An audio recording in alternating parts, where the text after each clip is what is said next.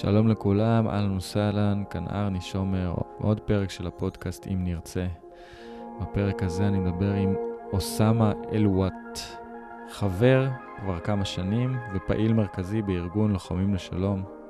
אנחנו מדברים על הפיכתו לפעיל שלום, על המעבר מהתנגדות אלימה להתנגדות לא אלימה, על היחס שלו לישראלים, למתנחלים, ואיך הוא השתנה עם השנים, ואיך הוא רואה בכלל שלום. וגם היחס שלו לחברה הפלסטינית, איך הוא מרגיש בתוכה, על נושא של דיכוי חברתי, דיכוי נשים בחברה הפלסטינית, והאם ואיך זה קשור למצב, ועוד. שיחה מאוד מעניינת למי שרוצה לשמוע קצת את הצד השני במרכאות, שתהיה האזנה מעוררת ונעימה.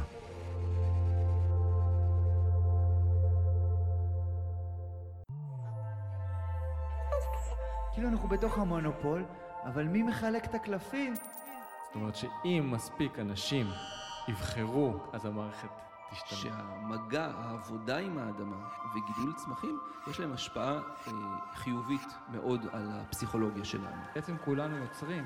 אני לא מבינה היום את מהות הנישואין, למרות שאני נשואה בעצמי. אני התחתנתי כי הלכתי בתלם ועשיתי מה שכולם עושים, עד שהתחלתי לחשוב לבד. תפיסה שלנו של מה שמעבר למציאות, הדרכה שזה נותן לנו לגבי החיים שלנו פה. אנחנו נגיע לשלום ופיוס ואהבה וריפוי בנושא אהבה ומיניות, שאר הדברים יהיה הרבה יותר קל. אם נרצה, פודקאסט בהנחיית ארני שומר. שלום, מרחבה, אוסמה אלווט. אהלן וסהלן. אהלן, פיק. תודה שהסכמת להתראיין לפודקאסט, נקרא אם נרצה. בשמחה.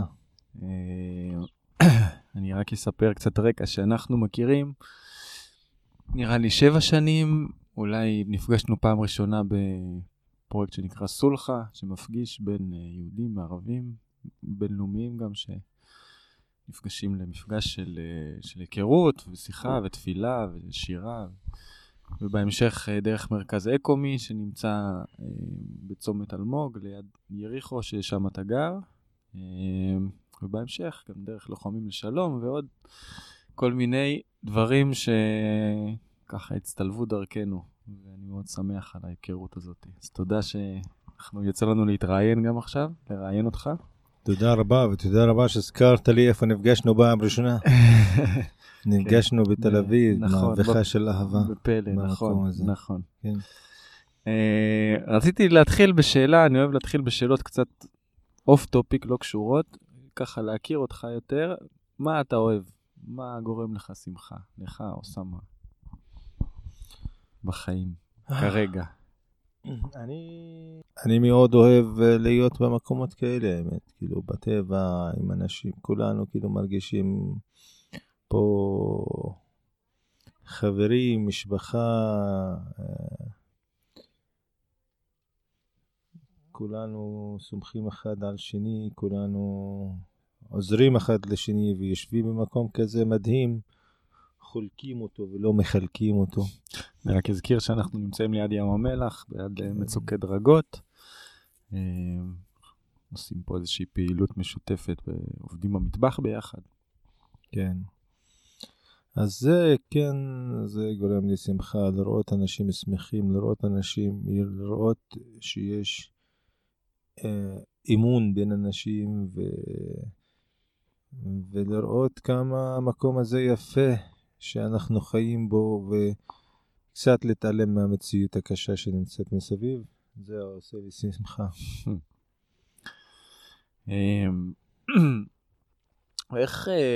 איך הפכת בעצם לפעיל שלום? אם אתה חושב שאתה יכול להגיד על עצמך.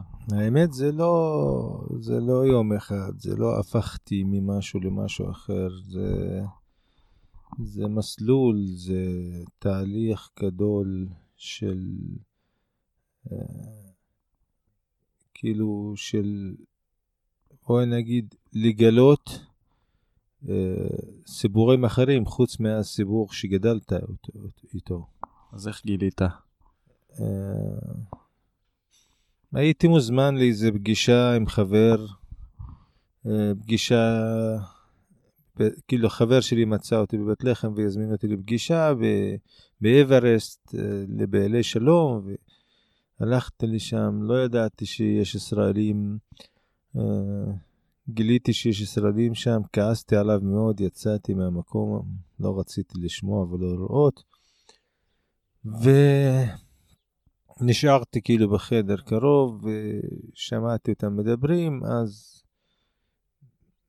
לא הייתי כל כך מדבר עברית, וראיתי שאישה, כאילו, שמעתי אישה דיברה על כמה קשה לה המצב של הפלסטינים בעזה, וכמה היא לא מסכימה עם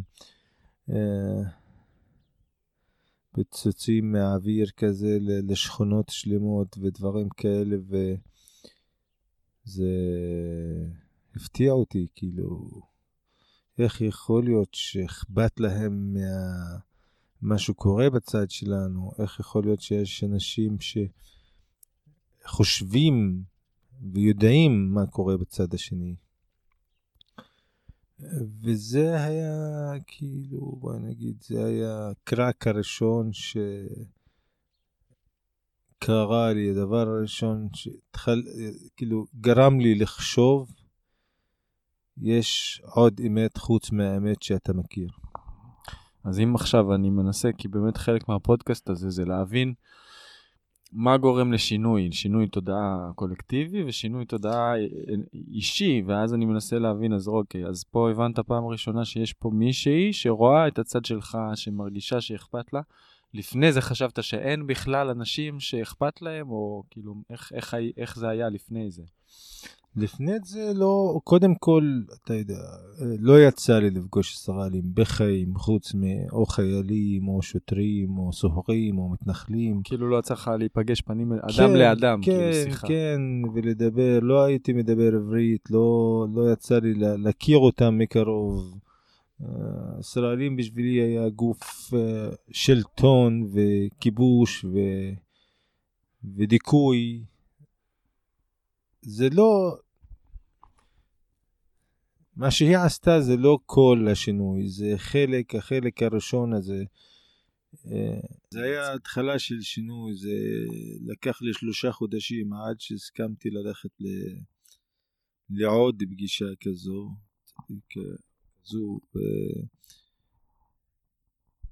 פגישה שנייה היה לי גם מזל לפגוש אנשים שאכפת להם גם, ולוחמים לשעבר סרבו לשרת בשטחים, וכאכפת להם מהזכויות שלי ואכפת להם מהעם שלי, וזה בעצם עשה לי כזה, איך הם יכולים לראות את הצד שלי ואני עדיין לא יכול לראות את הצד שלהם או הסיבוך שלהם. כי שלום בעיניי זה מקום של שתי אמת, אמתיות שמקבלים אחד השני ומסכימים כאילו אחד עם השני וחיים ביחד באותו זמן. כאילו לא צריך להתעלם מהסיבוך של השני כדי להיות צודק. ודברים האלה יצליחו להאיר בתוכי את החשק להבין יותר ולחשוב יותר על תמונה יותר רחבה כאילו, ולראות את הדברים ממקומות אחרים או מזוויות אחרות. וזה בעיניי זה הדבר הכי חשוב שקרה לי בחיים, באמת, כאילו החיים שלי השתנו עכשיו, ומכאן אני שולח מסר, לא צהל ולא מטוס ולא מרכבה ולא מסוק ולא כלי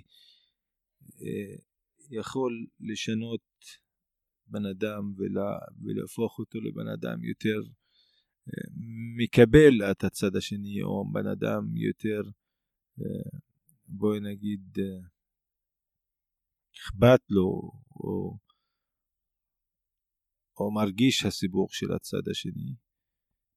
זה לפגוש בני אדם. בגלל זה אני עד היום מנסה כמה שאפשר לפגוש ישראלים ולדבר איתם, כי זה לא ייגמר עד שנדבר. כן. אתה היום גם מרצה במכינות קדם צבאיות, נכון? ובהרבה מקומות חוגי בית וכו'. כן, זה לוחמים לשלום.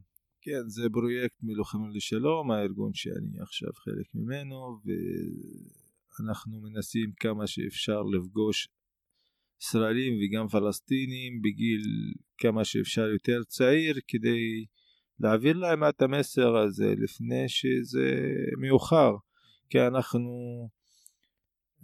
קודם כל לא מאמנים באלימות, וחושבים שאין פתרון צבאי לכיבוש הזה או למצב הזה, ושנינו חיים כאן וצריך למצוא פתרון, כי אף אחד לא יזוז לשום מקום אחר. אז אני רוצה רגע קצת להקשות, אוקיי? כי אני כזה מכיר אותך ואנחנו קצת כזה, אבל הישראלי ממוצע נגיד, אני לא יודע, אולי ששומע ואומר אוקיי בסדר כיבוש וזה, אבל יש פה גם צד שני שגם עושה אלימות, זה לא רק צד אחד יש לו אלימות, כמובן שזה לא שוויוני ולא סימטרי, אבל ואתה גם בעבר שלך היית פעיל בהתנגדות שהיא אלימה, זאת אומרת היום אתה פעיל בהתנגדות לא אלימה, אבל בעבר היית פעיל בהתנגדות אלימה. כן. אתה מוכן לשתף במשהו, באיך פעלת או במה תמכת או באיזה דרכים היית חלק מהדבר הזה, שאנשים כן יבינו מאיפה הגעת? קודם כל זה לא אני החלטתי לעשות את הדבר הזה, המציאות שהייתי חי בה באמת, כאילו גדלתי ילד כזה עם תוך הפגנות כל יום, ירי, גז מדמיע, אתה מריח מהמיטה שלך, כאילו, וחיילים נכנסים לביתים, מחפשים אנשים, לוקחים את אבא שלך לנקות את הכביש אחרי הפגנה, אתה רואה שהם אלימים, ואתה רואה כי הם לא חיילים שלך, לא אכפת להם ממך, לא במקום הזה כדי להגן עליך, לדכא אותך או לשלוט בך, ובשבילי זה לא היה מקובל, זה לא עניין של יהודים וערבים, זה עניין של שלטון. אם גם שלטון מוסלמי היה עושה אותו דבר, אני חושב הייתי מתנגד אותו דבר. ותמכתי באלימות כי זה היה הדרך היחיד בעיניי, כי קיבלתי אלימות אז החזרתי בחזרה אלימות. אלימות של זריקת אבנים, של ירי? אלימות לא, אני התחלתי בתור ילד בגיל 14 לכתוב קצת גרפיטי כזה על קירות בשכונה, לבנות או לעשות דגל פלסטין, כי היה אז אסור להחזיק דגל פלסטין בכלל.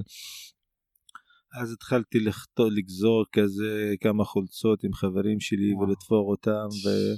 טוב, זה אני לא יכול לקרוא לזה התנגדות אלימה. כן, ואחר כך אחרי זה השלב הבא זה לזרוק אבנים. כן. זה לא הגיע אף פעם למשהו שהוא יותר מזה של ירי או דברים כאלה? זה מתקדם קצת. הייתי שוטר ברשות הפלסטינית, אז היה לי נשק, למדתי איך להחזיק נשק, למדתי איך להשתמש פה,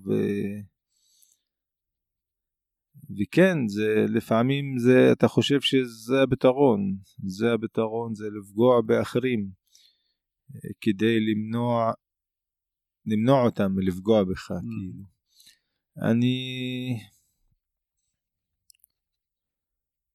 אני לא יודע לאיפה הגעתי, אבל השתמשתי באלימות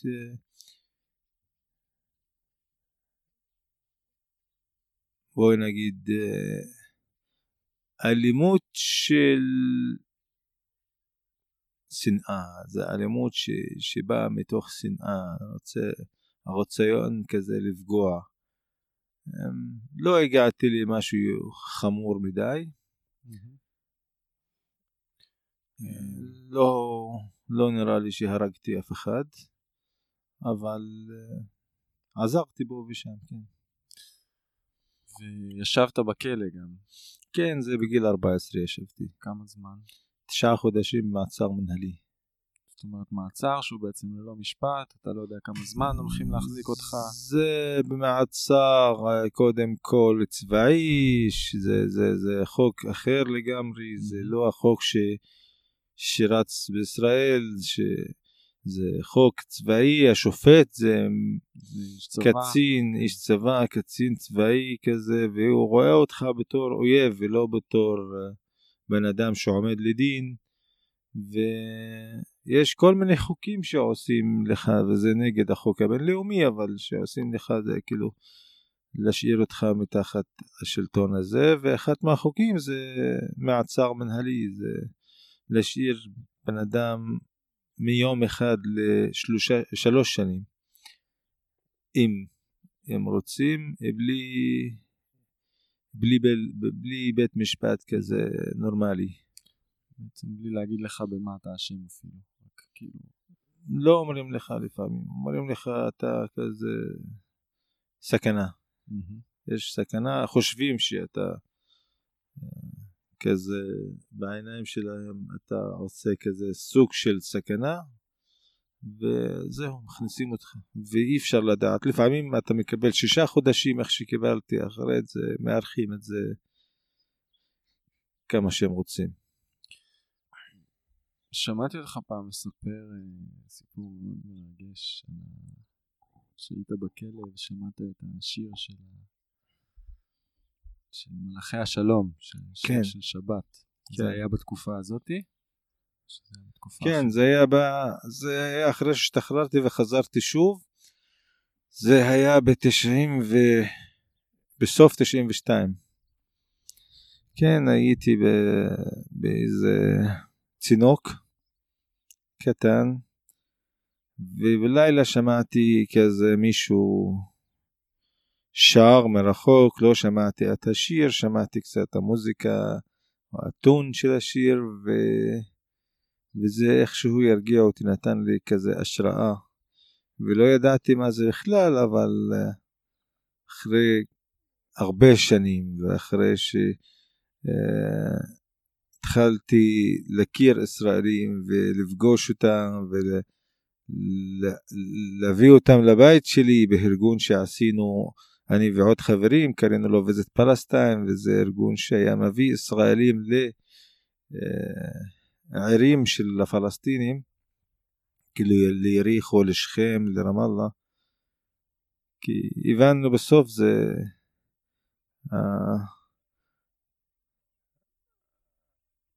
הדבר הזה שמנסה להשאיר אותנו בהפרדה, זה האויב שלנו, שמפריד בינינו. אז כן, עשיתי את הארגון הזה, והייתי אצל אחד מהישראלים בבית שלו, ועשה ארוחת שבת, היה ערב שבת, ושמעתי אותו שר את השיר הזה. לא נזכרתי לרגע איפה שמעתי את זה, אבל זה כזה עשה אותי קצת אמושיונל, רגיש כזה, זלגו לי כזה דמעות קצת, לא ידעתי מאיפה זה, חזרתי, חשבתי, ואז קישרתי את זה לשיר ששמעתי שם, וזה שיר באמת אהוב עליי עד עכשיו. תזכיר, זאת אומרת, היית בצינוק בחושך, לא יודעת איזה יום, לא יודעת איזה שעה, ופתאום שמעת את השיר שהשומר שר לעצמו, כאילו, ומזה ידעת שיום שיש עכשיו כנראה יום שבת, וידעת מה, כאילו, וזה נתן לך איזושהי תחושה. אז לא ידעתי שזה שבת, ולא ידעתי מה זה שבת, ולא ידעתי מי שר, אני לא יודע אם זה שומר, אם זה אחד שעובד שם, שרד, אני לא יודע מי, אבל לא ידעתי מה השיר הזה, והיה חושך, איך שאמרנו, היה אז חורף,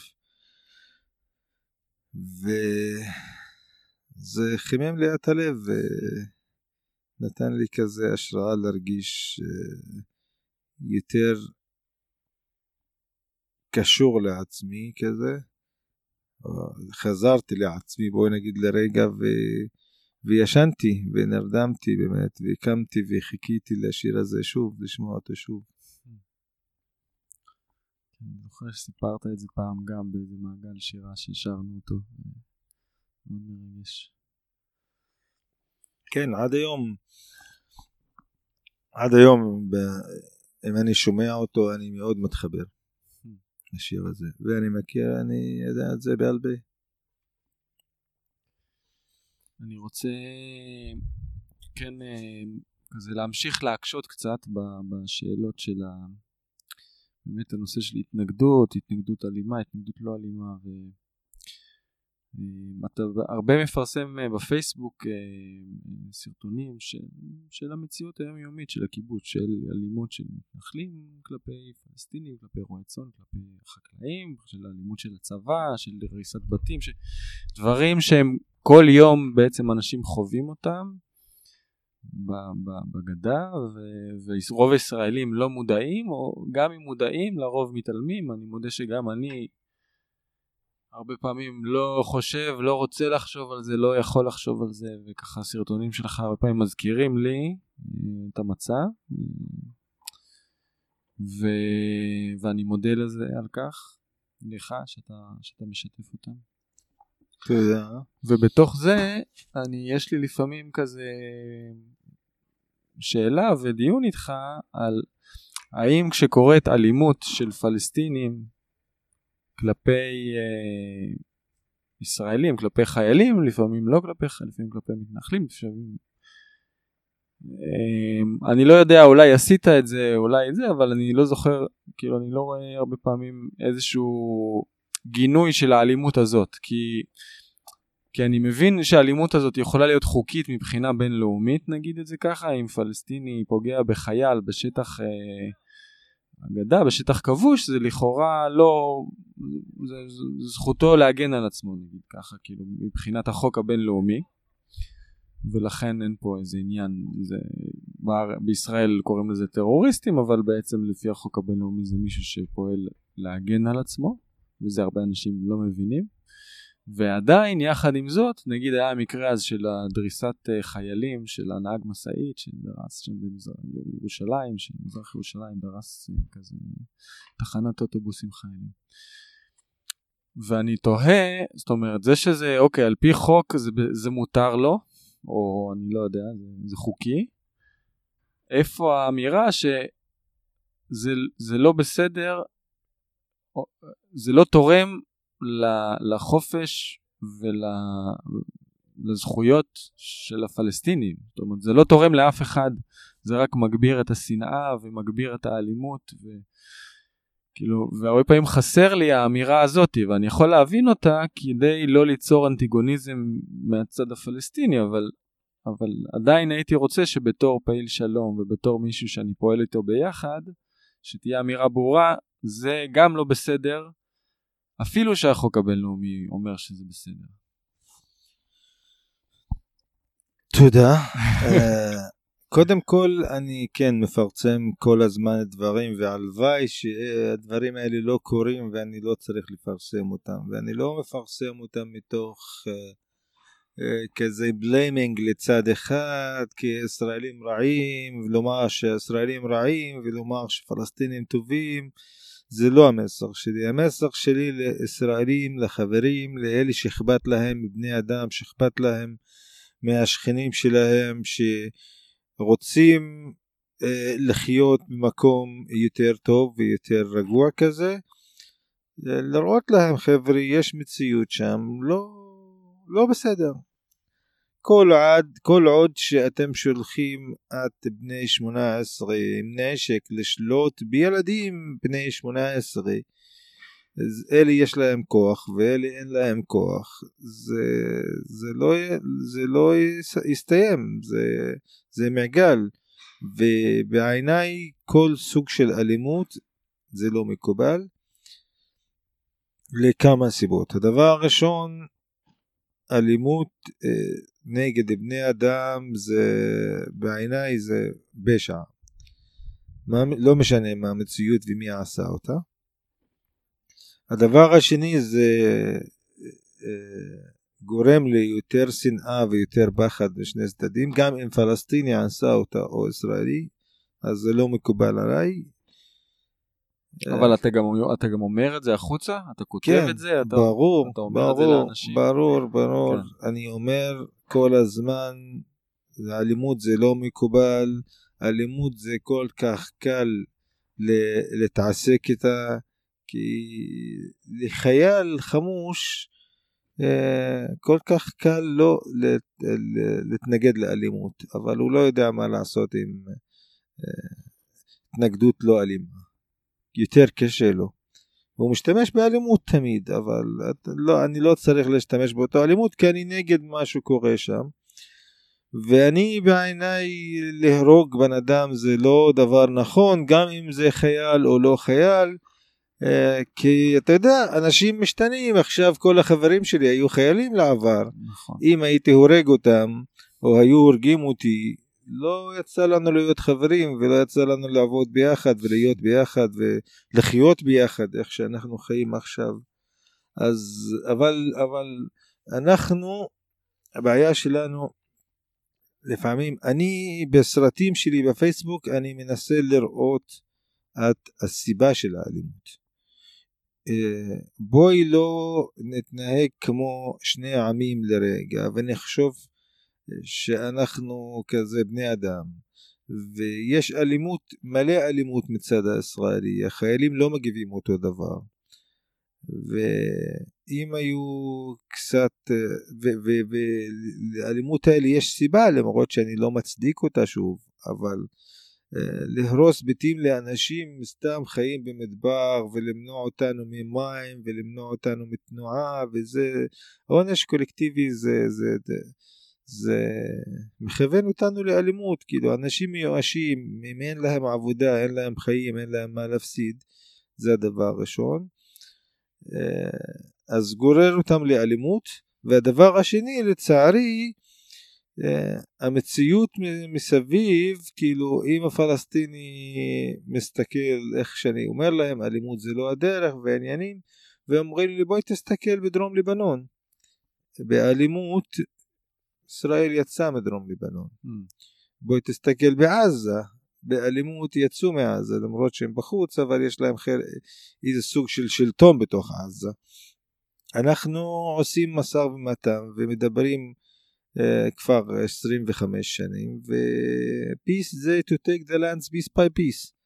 יעני לוקחים יותר, בונים יותר התנחלויות וזה, אז זה אומר שאלימות זה הדרך, וברגע שהיינו משתמשים יותר באלימות, לא היה כל כך מתנחלים, לא היה כל כך תקיפות מהמתנחלים. עכשיו שאנחנו יותר רגועים, הנה בונים יותר התנחלויות, מתקרבים יותר, לוקחים יותר, אז אנחנו מפסידים. אבל אני לא מסתכל על מצב ככה, אני מסתכל בתור בני אדם. ברגע שאם אני עכשיו זורק אבן על רכב שלך, עם הבן שלך ואשתך וילדים שלך איתך ברכב, זה פשוט אני שולח מסר לילדים שלך שאני אויב ואני רוצה לפגוע בכם, וזה משלים את המעגל של אנחנו אויבים. אבל ברגע שאני בא לבית שלך, יושב עם הילדים שלך, אוכל אותם, שר איתם, משחק איתם וזה, זה גורם להם לחשוב אחרת, ונראה לי זה התנגדות. גם שאתה מגיע לבית שלי ורואה את הילדים שלי ומדבר אותם קצת בעברית, קצת בערבית, זה גם אומר להם או מראה להם שיהודי זה בן אדם ולא חייל חמוש, וזה מאוד עוזר. אז אני רגע עכשיו אקשה עליך בתור הפלסטיני דווקא. אוקיי, סבבה, אז אני בא עכשיו ומדבר עם היהודים, ואני מראה להם שאני לא אויב, ואפשר לאהוב אותי, ואני בן אדם, ולמחרת באים ומרחיבים את ההתנחלות לידי, ולוקחים עוד אדמה. אז מה עשיתי בזה?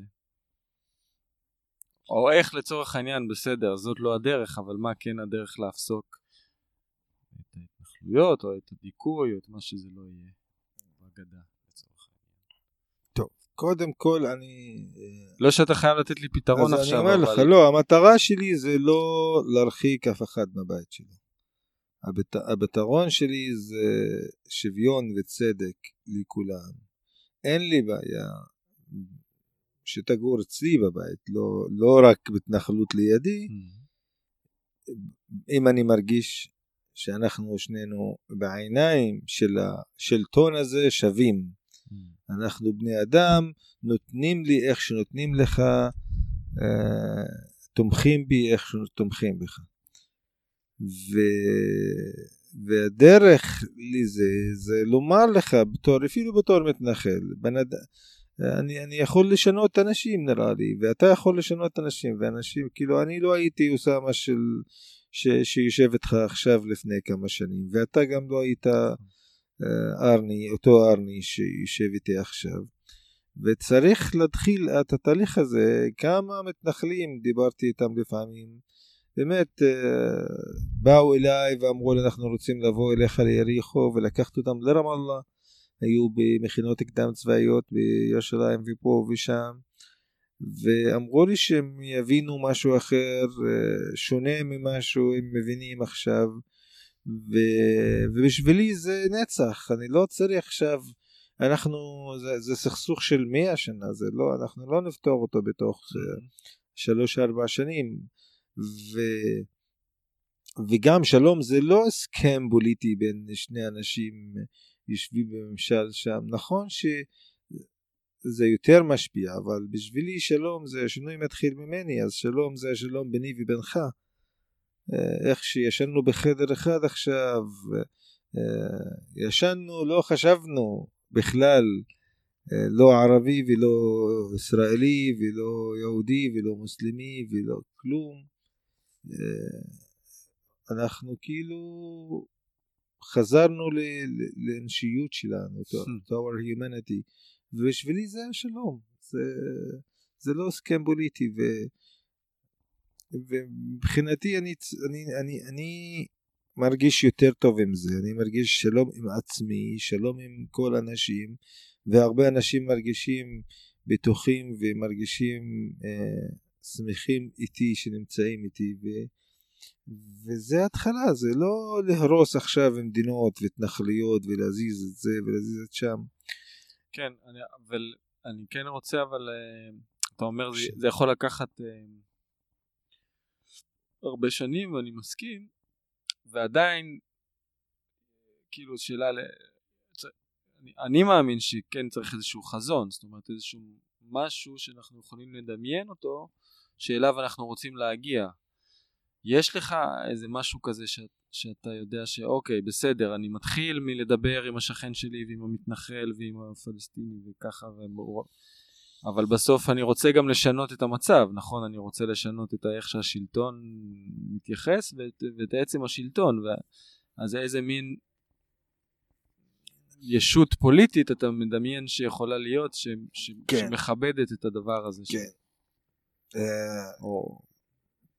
כן. כי בחזון של שתי מדינות לשני עמים הוא לא בהכרח כזה, וכן מדבר על פינוי התנחלויות וכו'. הבנתי. אז אני פשוט, לא אכפת לי מה הפתרון, באמת, אישית. מדינה אחד, שתי מדינות, מדינה וחצי. אני מדמיין בזמן הקרוב כזה, two United States, כאילו, שתי מדינות, ששנינו יכולים לחיות איפה שאנחנו רוצים. לפלסטיני מותר לו לחיות בישראל, אבל הוא לא אזרח, אז הוא לא יכול להצביע בבחירות. פלסטיני כמוני, לא ערבים ישראלים. וליהודי מותר לו לחיות בשטחים, אבל גם לא מצביע בבחירות. אבל כל מתנחל שלקח אדמה בכוח של הנשק, אדמה שהיא שייכת לבן אדם אחר, צריכים פתרון לזה, או להחזיר אותה, או לשלם פצועים, או לשלם כסף, לא יודע, הם יחליטו ביניהם, זה לא בעיה. המטרה שלי זה להפסיק גל האלימות הזה וזרם הדם הזה, ואני יודע שזה דרך ארוכה, אבל תקשיב, כאילו, אני שוקל את זה ככה. אני עכשיו נמצא 40 קילומטר רחוק מהעיר איפה שאני גר בה. אם אני עכשיו, אם אין רכבים ואין כלום, ואני מחליט שאני רוצה לחזור, אני חייב להתחיל ללכת, גם אם זה רחוק. אני יודע שזה רחוק. ואולי זה ייקח יום שלם, ואולי ייקח יותר, ואולי יתפוס את טרמפ בדרך, ואולי לא. אבל להתחיל ללכת, לפחות אני יודע שבסוף אני אגיע. אבל לשבת כאן ולהתלונן ולומר זה רחוק, זה כן, זה בלתי אפשרי, אנחנו לא יכולים לעשות אותו, זה סכנה בשבילי, זה כזה לסכן את עצמי ולסכן את כולם, כי אני כזה מיואש, ונראה לי שייאוש זה גם אחד מהאויבים שלנו, זה ייאוש. כן. ואני מדמיין, אני מדמיין הפתרון כזה, וזה יקרה, זה יקרה מחר, עוד שנה, עוד 100 שנה, לא יודע מתי, זה יקרה. אנחנו חיים ביחד, אבל אנחנו כזה מתאמים מזה. הנה אתה נמצא פה, כמה בעולים ערבים יש לך במקום הקטן הזה? יותר מ10. כן. יותר מ10. אתה חי איתם. נכון. תרד מכאן לחוף קליה, יש לך עוד 20. תצא לצומת כן, לידו, כל מי שבונה את הבניינים בתל אביב, 10, כן, יש לך גם בצומת אלמוג, עד שאתה מגיע לירושלים, כל הדרך ערבים, גם ירושלמים, בכל מסעדה, בכל מקום, וזה בכל השטחים, יש לך לפחות, אנחנו כאילו בשטחים 2.5 מיליון, יש לך יותר מ70,000 פלסטינים, עובדים עם ישראלים. 70,000 זה אומר, כאילו אם אתה מסתכל על נוער, ולא על זקנים וילדים קטנים וזה, זה כמעט 60% מהעם עובד איתך יום יום, לא קורה שום דבר. כאילו אתה שומע כאן אולי פעם בכמה חודשים, בגוע ולא בגוע. איפה קורה יותר בגועים? במקומות שנפגעים.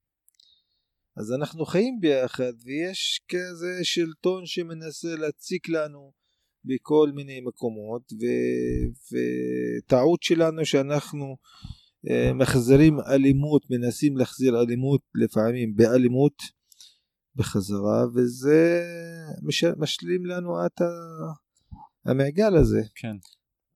אבל אתה יודע, חייבים להבין שאנחנו חיים ביחד, ולא כולם טרוריסטים, ולא כולם כובשים.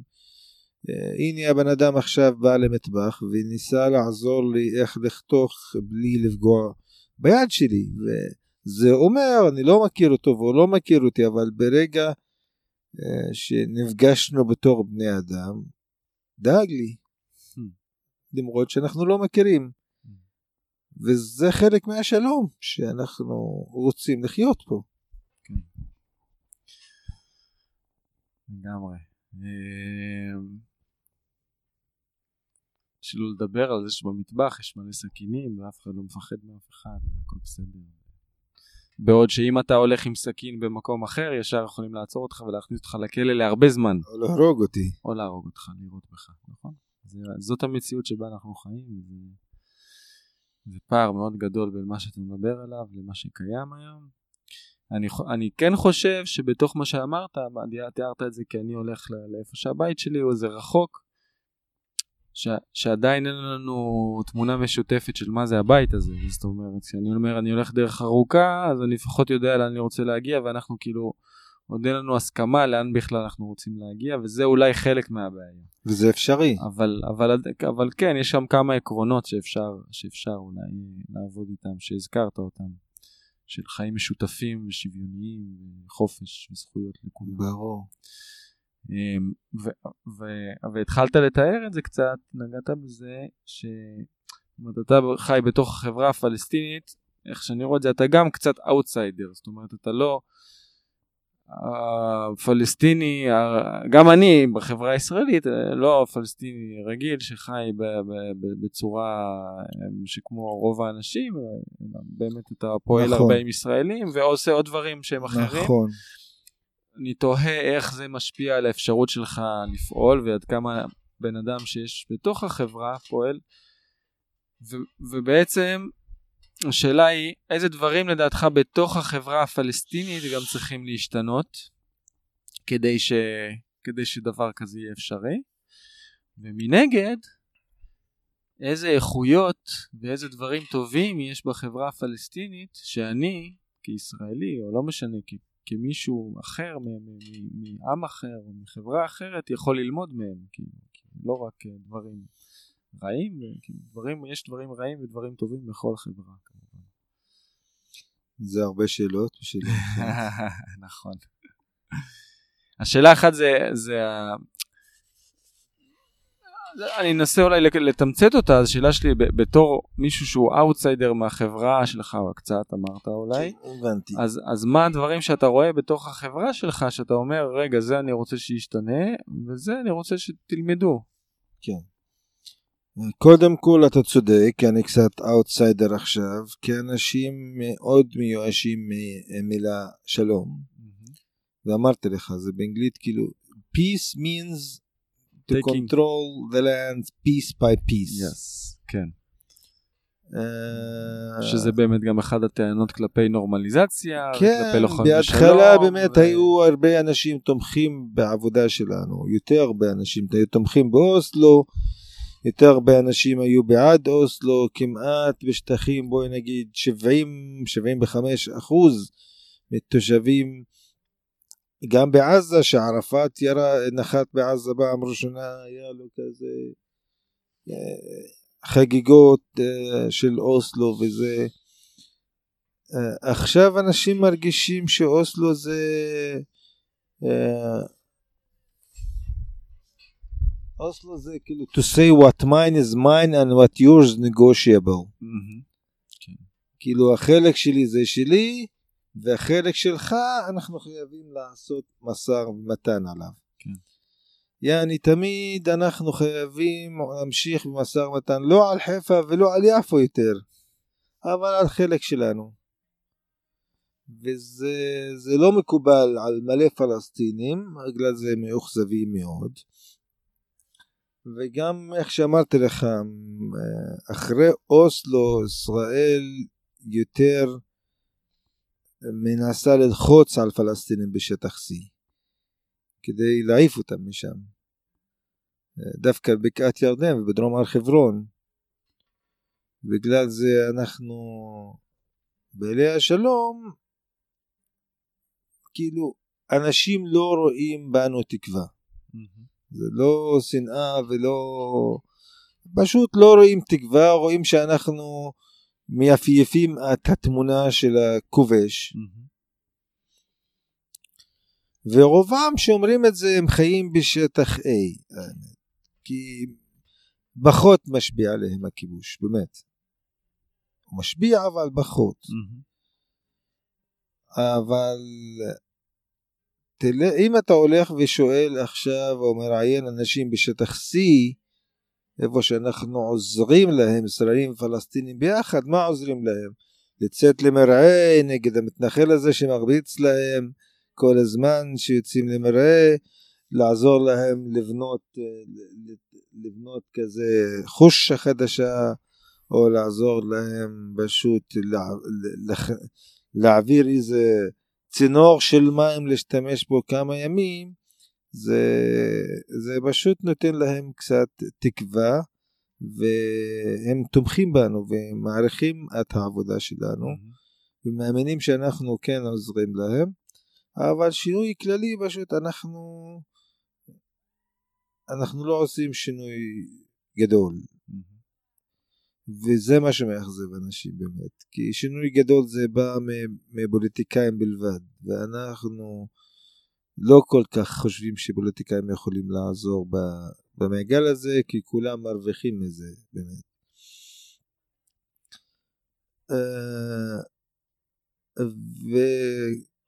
וגם המציאות עצמה, עכשיו אני מזמין למשל, לפעמים מזמין חבר'ה לבוא איתי לאיזה פעילות באזור כפר מלך,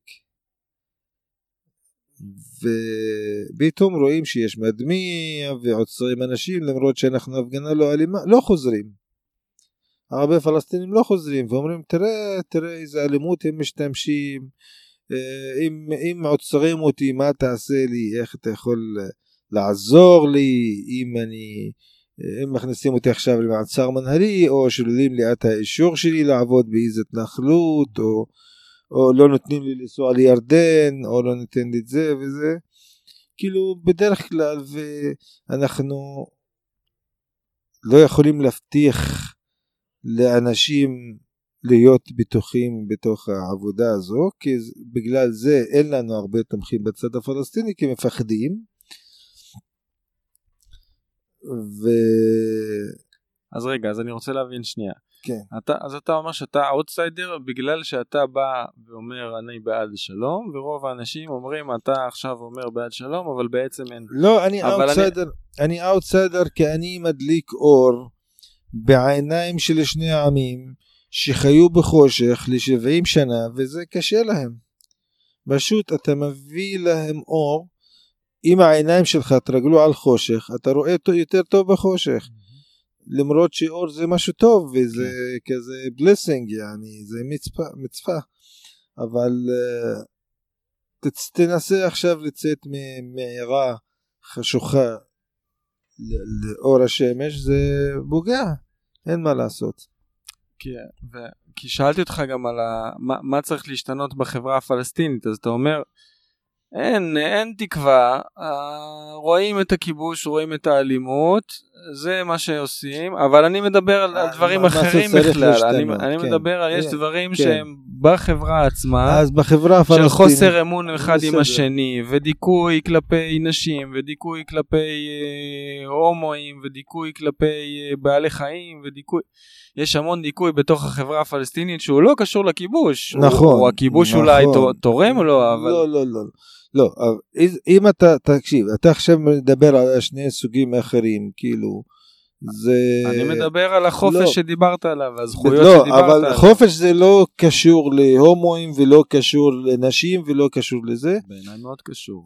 כן, כי למשל, יש אנשים שחיים בחופש עכשיו בהודו, ורוצחים חתולים. כאילו, צריך אני רואה שיש מלא דברים שצריך לשנע אותם. בצד שלי, אבל זה לא קשור לישראל או הכיבוש. אתה לא משאיר את השלטון הצבאי בשטחים שלי כי אני מדכא הומואים. לא, אני לא לא, אז אני אומר לך, זה לא... אבל אני אומר לדוגמה, שכדי שנשים ייקחו חלק יותר פעיל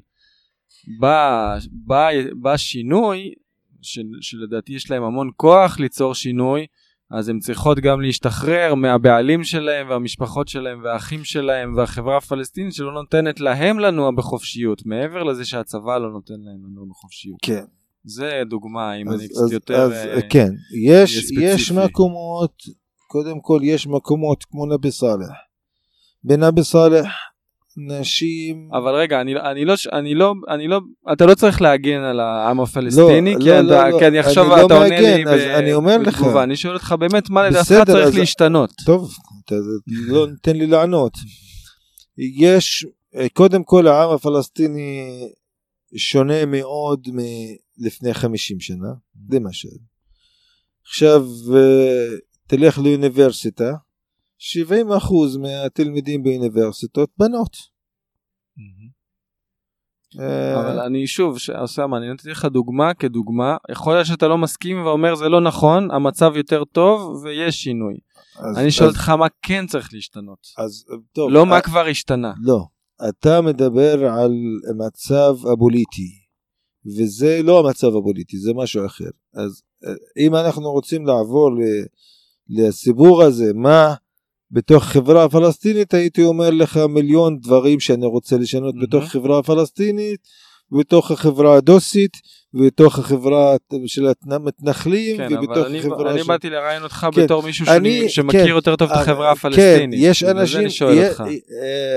אני למשל, בתור אוסמה, אני לא מסכים עם מלא דברים, כאילו, וזה לא קשור לכיבוש, אבל זה לא הסיבה של הסכסוך.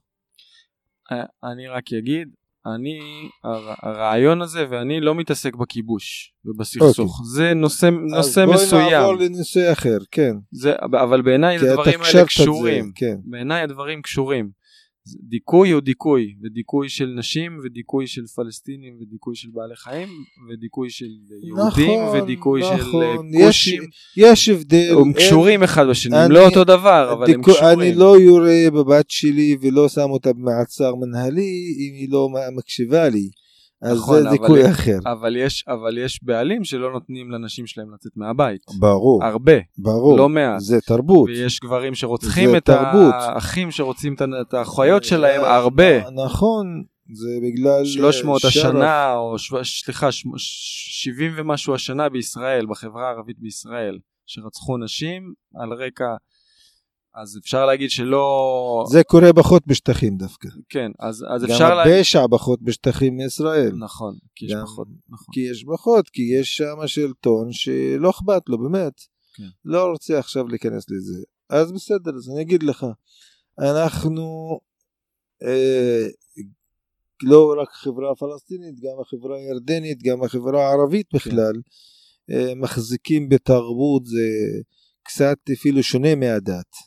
אבל הם חושבים שזה דת, כמו לשלוט בנשים, למרות שעכשיו יש יותר כזה חופש לנשים, לא 100%, יש כאלה שיש להם חופש 100%, יש כאלה אבל איך שאמרתי לך, יש השינוי מתקדם, דווקא תמיד מחזיר אותנו אחורה, זה המהפכות שאנחנו עושים. למשל, לפני האינתיפאדה הראשונה, היית רואה ביריחו, ברחוב בכביש 90, היית רואה מסיבות, עם רוקדות בטן, עם בנות באות לבלות כל הלילה, והיית רואה דברים כאלה. בהתחלה של האינתיפאדה הראשונה, פתאום הכל נגמר. כי אי אפשר לצאת למסיבה ומעוברת וזה, ויש שהיד באותו כביש, אתה יודע? אז זה חתך והחזיר אותנו. גם האינתיפאדה השנייה ברמאללה התפתחה ועזה התפתחה בתקופה של השלום, ובעזה עצמה היה דיסקוים והיה נייט קלאבס והיה חיים לילה ואנשים התפתחו והתחילו את זה. באינתיפאדה השנייה הכל חזר וקרס וחזר לעצמו. אז לפעמים אנשים חושבים שהפסדנו הרבה מתרבות, מאדמות שלנו, מולדת שלנו, תרבות שלנו, הרבה דברים, אז מנסים לשמור על חלק, ולצערי שומרים על חלק, שזה לא החלק החשוב לשמור עליו, על בנות ולא בנות, אומרים הלך לנו הכל, נשאר לנו שרף. שרף זה הכבוד.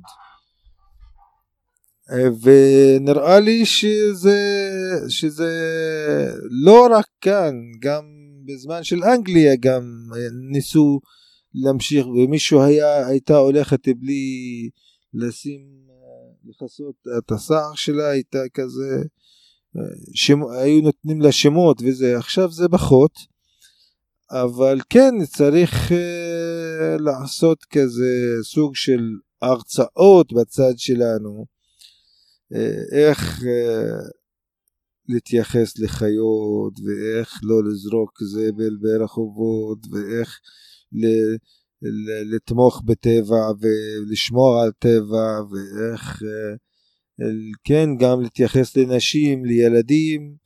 זה חשוב, זה משתנה לאט, נכון, וחלק מזה גם, כאילו אני לא רוצה להפריד בין המציאות ובין מה שקורה, שכל עוד המציאות יותר טובה, המצב משתפר יותר מהר, באמת.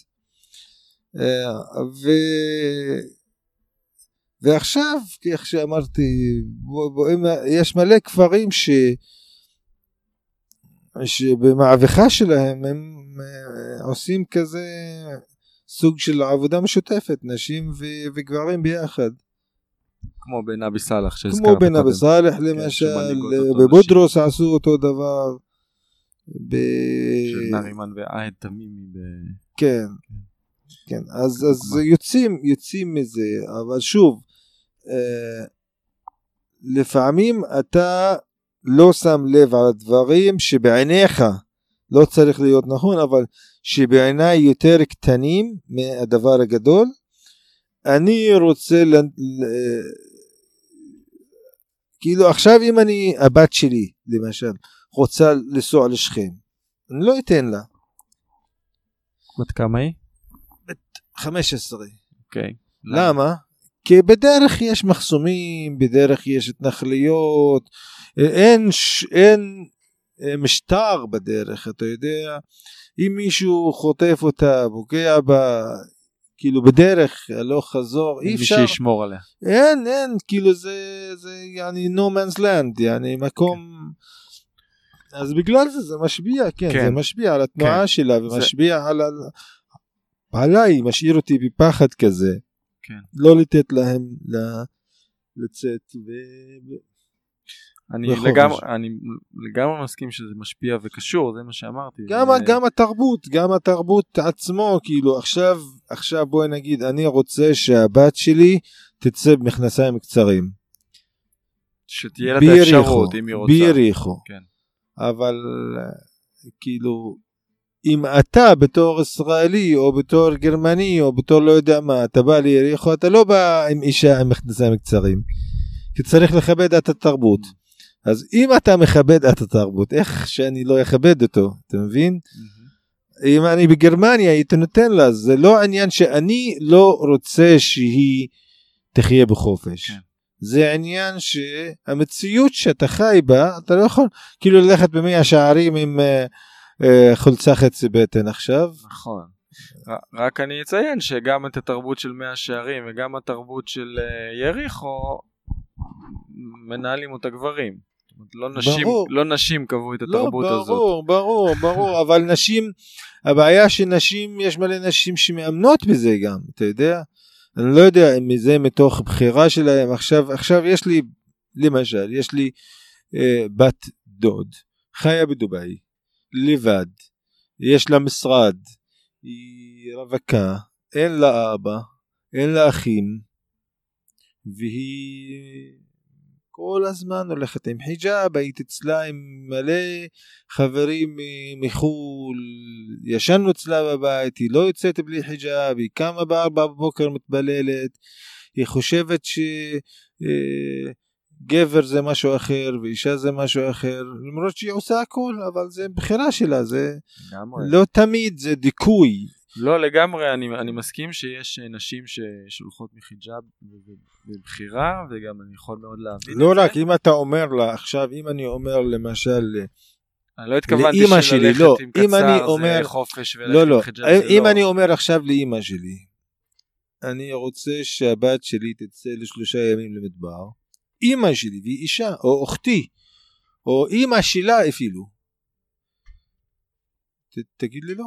כן. חלק מזה גם.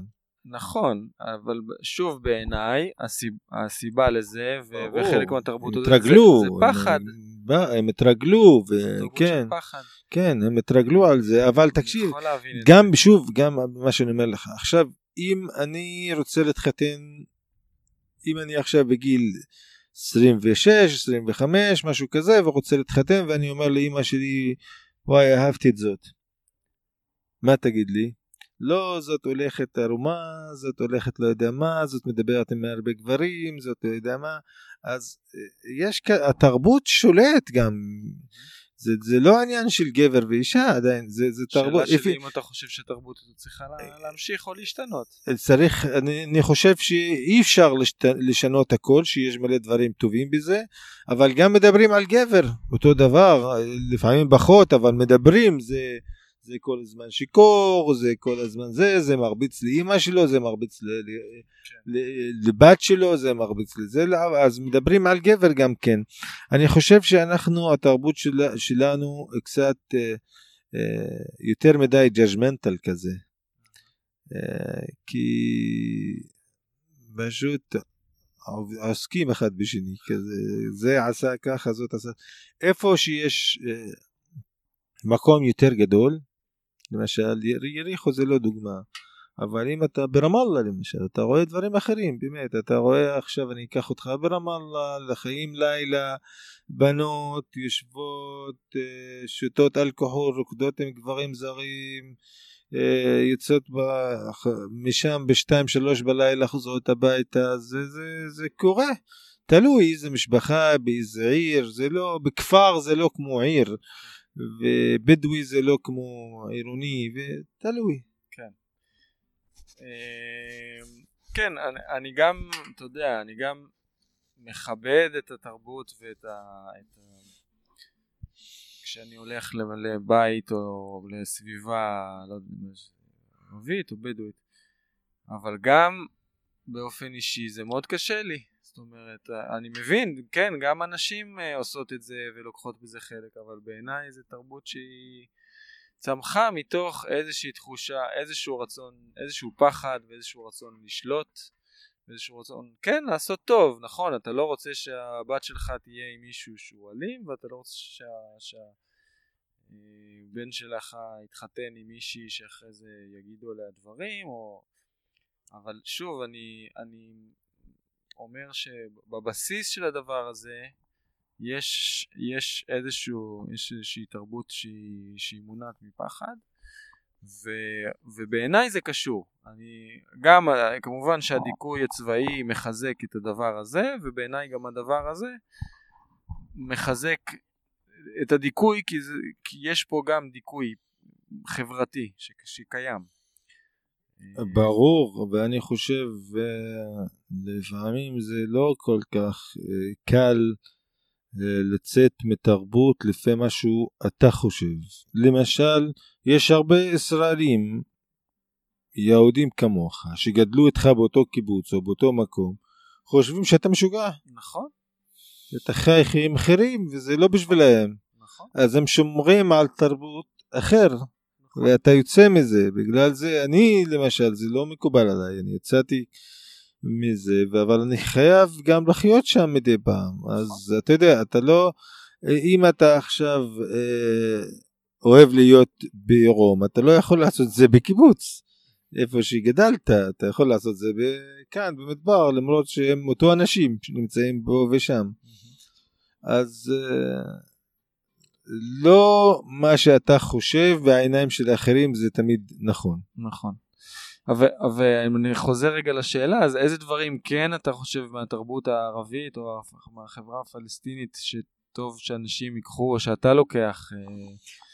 אני אוהב מלא דברים, אני אוהב את התקרבות של אנשים כזה, כאילו עכשיו למשל אם אני בתל אביב ואני רוצה וקניתי ירקות ב100 שקל מאיזה חנות ואני רוצה לקחת פלפל אחד חריף והוא שם אותו על משקל ושוקל אותו ואני משלם על זה לא יודע כמה. אצלנו עכשיו תיכנס לאיזה חנות, תיקח עגבנייה אחת, בצל, מלפפון, תגיד לו כמה זה, רוב הזמן לא ייקחו ממך אם אתה לקוח של המקום הזה, ואם אתה קונה מלא דברים אתה לוקח דברים, כאילו יש דבר כזה. ואני אוהב גם לא יודע איך אומרים את זה בעברית, שאנשים אוהבים לתת, כאילו באהבה. כן, נתינה, נדיבות, לא לקחת מהם בכוח, אבל עכשיו אם אתה בא אליי הביתה, אין לי בעיה לשים לך כל האוכל שיש לי, אם אתה רעב, ולהשאיר הבית בלי אוכל.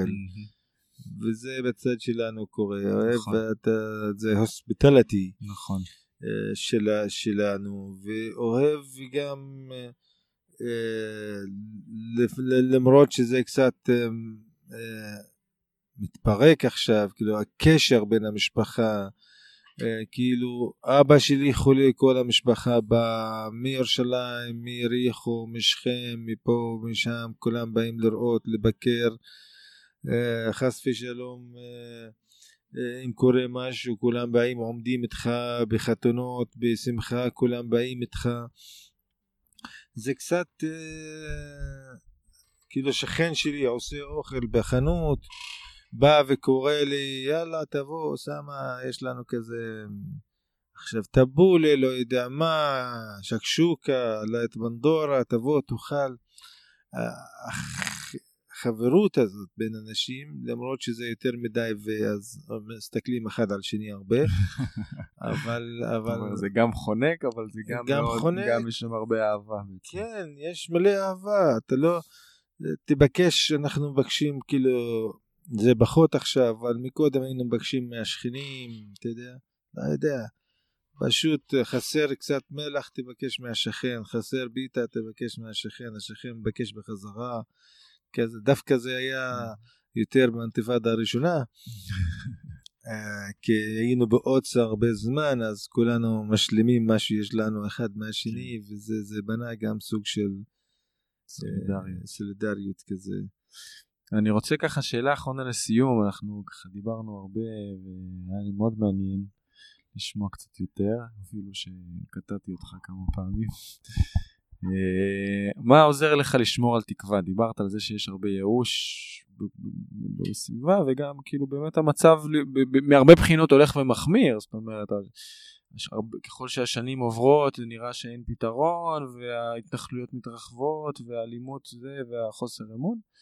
ומה לך באופן אישי עוזר לשמור על תקווה ולהמשיך לפעול ולהאמין? אז כל מיני דברים עוזרים לי. אני עכשיו חופר קצת בהיסטוריה ורואה שאין סכסוך נשאר לנצח. באירופה נלחמו ב1,000 יותר ממה שקרה כאן, מיליונים, מה אנחנו מספרים קטנים, מיליונים רבו, הרגו אחד השני, מלחמת עולם ראשונה ושנייה והכל. ועכשיו תראה, EU, איחוד אירופי, אתה מסתובב מגרמניה לשוויץ, לצרפת, לספרד, באוטובוס, והם לא חכמים יותר, פשוט הם לא עובדים עליהם כמו שעובדים עלינו, אז זה אפשרי. ואם היית מדבר עם מישהו שנתיים לפני סיום האפרטהייד בדרום אפריקה, היה אומר לך זה בלתי אפשרי, אי אפשר, למרות שזה עדיין מתמשך איכשהו, אבל מצב יותר טוב מאז, אז אתה לא יודע מתי. וב-88 התחלנו אינתיפאדה והיינו במלחמות ב-94 אחרי כמה שנים, 6-7 שנים, וואי, פתאום יש שלום, ואני מלווה כזה, ואני מלווה ג'יפ של ישראלים לצאת ולהיכנס ליריחו בתור שוטר, ופתאום אנחנו מדברים, אני לא דיברתי, אבל קצינים שלנו מדברים איתם, ויש תיאום, ויש כזה שומרים, מנסים לשמור אחד על שני, ואני בעצמי הייתי לפעמים עושה משימות של, אתה יודע, להחזיר משהו לאיזה התנחלות שנגנב משם, או ברח סוס, או לא יודע מה. זה נותן לי תקווה, ומשהו יותר נותן לי תקווה, דברים קטנים, יותר קטנים מזה, ארני, לשבת בלילה כאן איתכם, ולדבר, ולשוב, לחזור לזה, כאילו, אדווה דריה, אני לא הכרתי מקודם, אנחנו, תקשיב, ישנו באותו מקום, כולנו, לא היה פחד מאף אחד, עבדנו כל היום גם עם כמה ועם אפרת ועם כל האחרים, אנחנו בונים אימון, וזה נותן לי תקווה, כי זה קל לבני אדם להתקרב אחד מהשני בלי השלטונות, ומשהו יותר נותן לי תקווה, אני רואה עצמי לפעמים בתור שגריר לעם שלי, לומר לאחרים שלא, אנחנו לא מחבלים, אנחנו בני אדם, אנחנו יודעים ליהנות ויודעים לחיות ורוצים לחיות, אנחנו לא מבקשים מוות, אנחנו מבקשים חיים כל עוד שזה אפשרי, וברגע שאני מרגיש שאתם ואני שווים, זה פותח לנו דלתות של אהבה ואימון. בדיוק השיר, מראה לי באהבה. תודה אוסמה, אני רוצה להגיד שקודם כל המון תודה. רוצה להגיד שלי נותן תקווה, אתה נותן לי תקווה, ובאמת המפגשים האלה גם, כל פעילות שהיא משותפת, שבאמת באים גם כשווים וגם כלא שווים, זאת אומרת, כי אני עכשיו יש מחסום למה אתה יכול לעבור בו ואתה לא יכול לעבור, או צריך אישור לעבור בו, אז גם כשווים וגם לדעת את ההבדלים שקיימים, אבל כן ברמה האנושית אנחנו שווים, וכל דבר כזה שבו אנחנו גם עושים ביחד ולא רק מדברים, אפילו שפה אנחנו מדברים, אבל מדברים בשביל שעוד אנשים ישמעו, אבל כן כל דבר כזה, הוא באמת נותן לי תקווה שאנחנו יכולים לעשות פה שינוי ביחד ולחיות פה ביחד. ברור. ואני אפילו אשתף בחלום שיש לי, שאני מקווה להגשים אותו בחיי, שזה לעשות מסע באופניים דרך לבנון וסוריה ועיראק ואיראן, ובסוף להגיע להודו באופניים. כמו שאמרת, היום אתה נוסע באוטובוס מגרמניה לספרד, זה יכול להיות גם פה. ברור. זה כל כך קל וזה ברור, כל כך קרוב. ברור. נכון. יש משפט בתנ"ך שכתוב, כי קרוב אליך הדבר מאוד, בפיך ובלבבך לעשותו. לפעמים זה ממש נמצא קרוב, זה רק צריך לעשות. הנה ירדן, אנחנו מסתכלים כאן ולא יכולים להגיע חוץ מלעבור גבולות וזה שיגעון. נכון. פשוט. אינשאללה בקרוב. טוב, תודה ארני, גם אתה נותן לי תקווה באמת. חביבי. כל עוד שאני רואה בעיניך, אתה, איך אומרים? הניצוץ הזה שאתה מדבר ואכפת לך ואכפתיות ואתה יודע זה כל כך קל, בגלל זה אני אומר אני חי יותר קשה עכשיו קצת, כי להתעלם מהמציאות זה הכי קל, ולחיות בצד שלך ולא לראות את הצד השני. מה אכפת לי עכשיו, אני שביריחו צועק לאשף וזהו, ואני מנהיג ועם הקופיה וטוב, מה אכפת לי, קורה שלום קורה, לא קורה לא קורה. ופשוט אנחנו אמרנו שאני רואה שאנחנו מפריעים לסדר, אנחנו פשוט יצאנו מהקופסה שלהם ואמרנו להם זה לא ישפיע עלינו יותר, אנחנו נחיה ביחד למרות כל הסיסטם שלכם שמנסה להפריד ולמשול בנו. אז אנחנו פשוט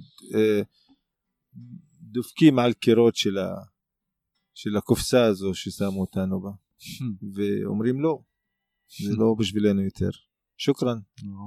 תודה. שוקרן.